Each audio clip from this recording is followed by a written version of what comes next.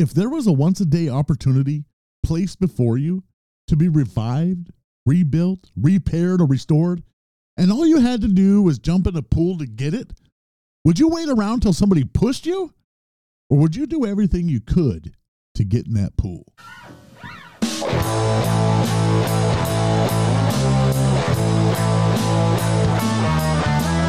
Currently rocking in the school of life. He is here talking about stuff and whatever's going on in his brain. You know it is 100% Bridget!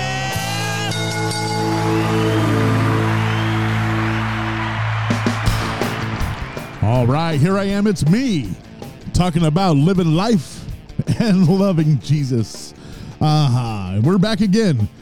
Sorry we skipped last week, but it was Thanksgiving weekend, and I decided to just stay home and eat a bunch of leftovers. So that's what I did. So if you missed my show last week, don't worry about it. I'm still here. Don't panic. Well, everything is well. And thank you for all the listeners. We reached a ton of listeners this week, and I think it's just so awesome that you guys take a moment out there to listen to what I have to say, and I can't thank you guys enough. And for some real quick stuff, if you're watching me on YouTube, make sure to hit the like button, the subscribe button, ring the bell, do all the stuff required so that the algorithms start to push me more, and that would be awesome, right? And if you prefer to just listen to the audio, I'm available on Apple Podcast, Spotify, iHeartRadio, Pandora, or wherever your favorite podcasts are available. I'm there also. So just search 100% Richard, and guess what? I'll pop up. And just a real quick thing, go to 100richard.com. Check out the donation page. I'm in the process of making that switch, so go to the donation page. If you really think I'm doing good stuff and you like what I'm doing, you can make a donation there from $0, from a penny up to whatever you want to do, and to $1, $500, whatever you want to do. And also on that page is a place to grab merchandise, so you can click on the link. I also have the link down below in the description. So you can click on a link that's available there. I got t-shirts that say Living Life, Loving Jesus. I got some designs that I've created that say Living Life, Loving Jesus.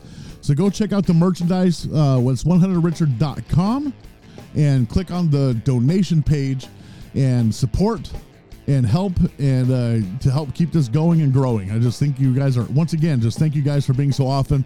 And one last thing before we get going, you got to check out wildbull.shop. Everything is available, from soap to beard stuff to merchandise. You got to go there, check out everything they've got. And since you hang out with 100% Richard, use the coupon code WildBull100, 15% off select merchandise. That's wildbull.shop. Own your game. So, all right, so here we go. I had this great opportunity this past week to lead our mid service at the church that we're starting here in my local area. And if you know where that is, that's awesome. And there's a link down below to my church, so you can check out where we're all located all over Southern California and around the world. So make sure to go check that out too. But I got the opportunity to lead, and I haven't done that for a while, so I was very grateful that I was asked to lead the Wednesday night service, and I thought it was fantastic. And something jumped out while I was talking to our group, and that reminded me of something. So I'm going to actually talk about that today. And it starts out with this. Jesus asked a guy once, "Do you want to be made well?"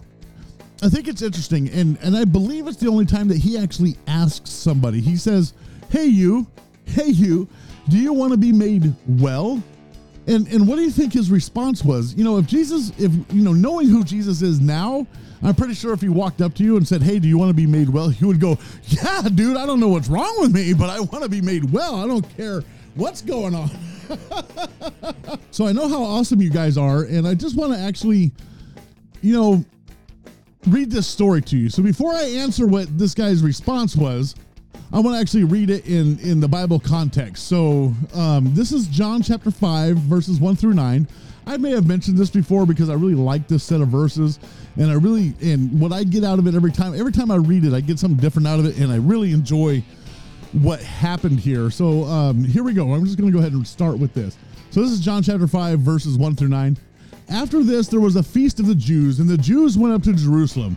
Now there is in Jerusalem by the sheep gate a pool, which is called in Hebrew Bethesda, having 5 porches.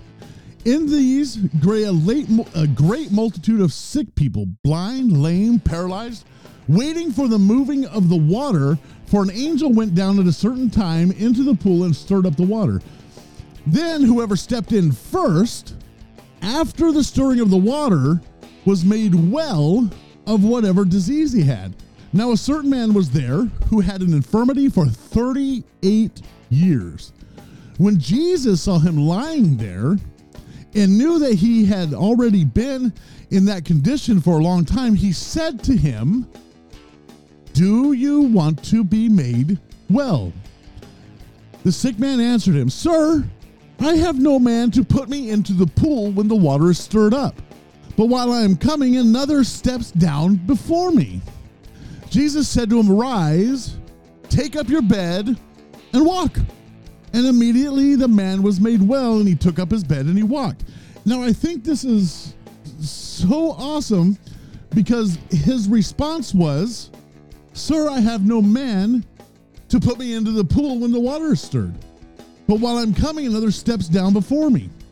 And I think it's interesting that a guy that had an infirmity, an ailment, a sickness, something was wrong with him. Nobody knows exactly what it was because the term infirmity is actually kind of broad. And so I'm going to take a look at this, and I'm going to look at it from an interesting point of view. So this guy had this infirmity for 38 years. He made his way to the pool, but could not come to finish the task of getting in. So I think of this for a minute. Somebody is sick, hurt, dying, maybe out of whack for a little bit. Maybe their mind is messed up. Maybe they have depression, anxiety, or any of these kinds of things. And they know that there's a way out of it. And it's just right over there. There's something, and they just can't seem to get to that place of breakthrough. And when he's confronted with this, when somebody comes and say, "Hey, I got a way that might help you," and he comes up with an excuse. "There's no one here to push me in the pool. There's no one here to help me." But you got there. This is how my brain thinks like this. So when you first read this, you think to yourself, man, what is up with this dude? He made it to the pool. If he was sick or had an issue for 38 years, if he had some kind of problem for 38 years, now I'm going to ask you, if you had a problem for over 38 years, wouldn't you get to a doctor? Wouldn't you find a way to fix it? Now let's look at it from the point of view of this. If you've been struggling in life and you have some sort of issue, do you try to figure out how to get out of it, or you just try to live with it? So I don't know if people took him to the pool and just left him. I don't know how close he was to the pool. Could he get his fingers in there? I don't know if there was a line and people kept cutting in front of him. But I do know he was there and had something that needed to be fixed. He needed to be revived in some way. He was in that position for 38 years. He wasn't next to the pool for 38 years. He had the condition for 38 years. And in my mind, I think is we don't need anybody to push us into the pool. If we have a desire to get ourselves in a better position or a better place in life, no matter what is in front of us, we should do all it takes to get there and not make any excuses to do so.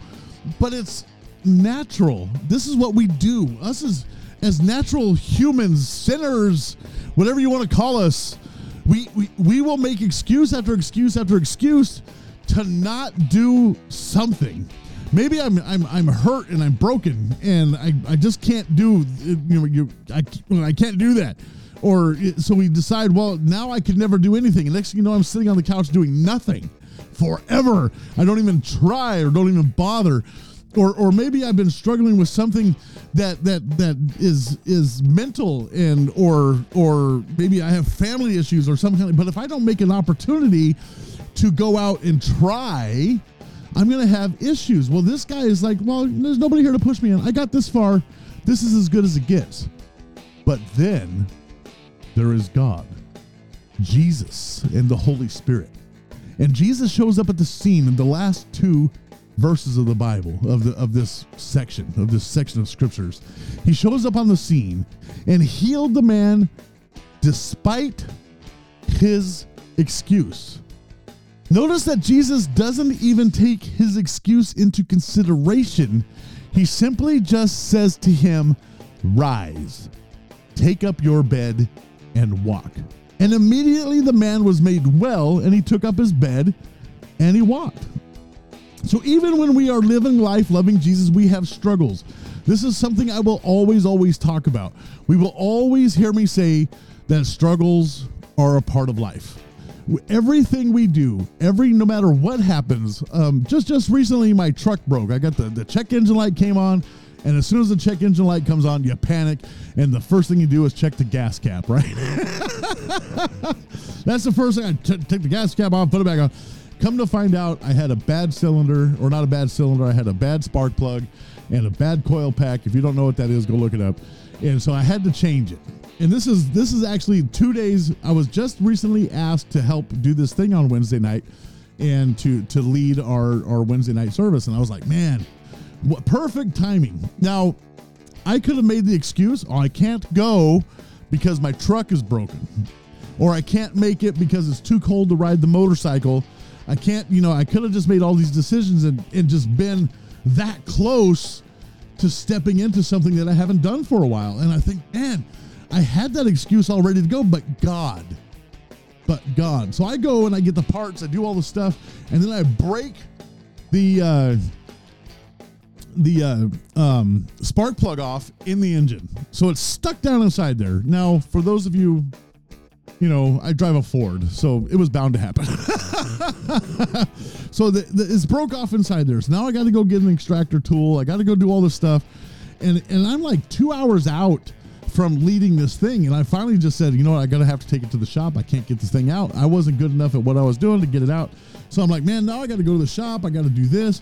So now I got to make plans to do this thing, get a tow truck and all this stuff, because I don't want to start it with no spark plug and, all that kind of stuff. And I could have just called up and said, you know what, Pastor, you got to have somebody else do this.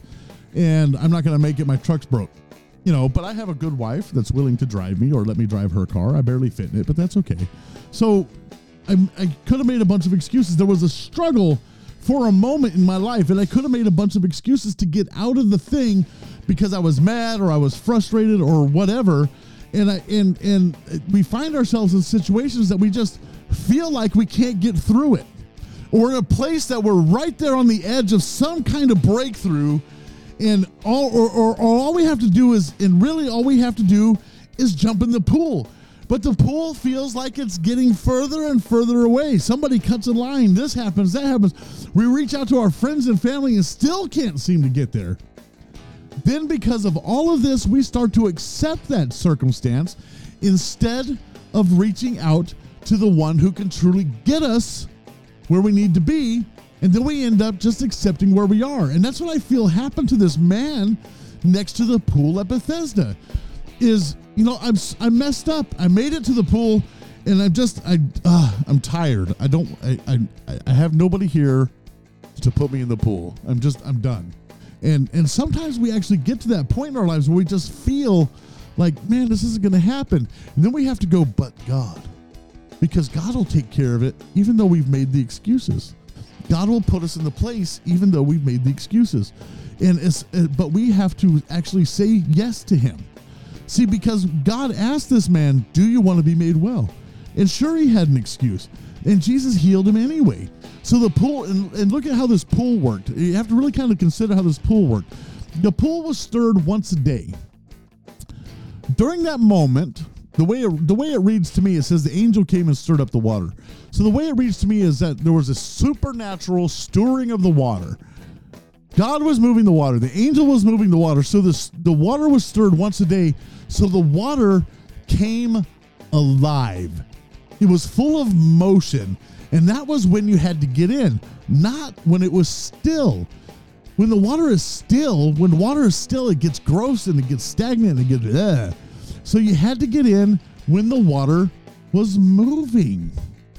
So at the pool was a representation, and this is the way I look at it, the pool was a representation of the living water, but not until the angel stirred it. So the water came to life for the moment to heal whoever stuck their feet in first, whoever stepped in first.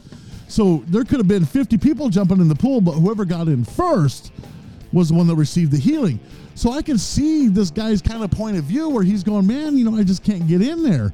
But see, now, today, we have to have this understanding that the living water walked beside the pool and came to speak to the man, and the man walked away whole. So this is how this works, is when we have an understanding of who Jesus is, when we have an understanding of how Holy Spirit works, and we have an understanding of who we are, and we know that Jesus is there every day, every moment. When we receive him, we can always reach out to him, and he will reach out his right hand, and he will revive us. The pool, sometimes we think the pool of living water was Jesus. We have to grab hold of that. So even though we make excuses, what did Peter do? Here's a classic. Jesus shows up walking on the water, and the water was rickety, and he's walking out there in the water, and Peter's like, if it's you, Lord, I'll step out of the boat. And he says, it's me, Peter. And he stepped out of the boat, and he actually walked on the water, and then he pauses for a moment. And we all go, he looked at his circumstances, he looked at his issues, he looked at his problems. No, he took his focus off of Jesus. He took his focus off the living water. He took the focus off of the healer. He took his focus off of the thing that made him. And he recognizes him, and he sees the water start to stir, and he sinks into the water, and Jesus reaches out and does what? Pulls him up. Ye of little faith, right? So we have to look at this picture of this man sitting by this pool, just waiting. And Jesus just kind of comes in out of nowhere. The living water appears before him and says, take up your bed and walk. The pool of living water is Jesus. So when the world tells us the pool is just over there, or it's just out of reach, remember, Jesus is always with us. We don't have to wait. We don't have to stay where we are. When Jesus is on the scene, we have the living water that heals us, and we're jumping in the pool. Right on, right on.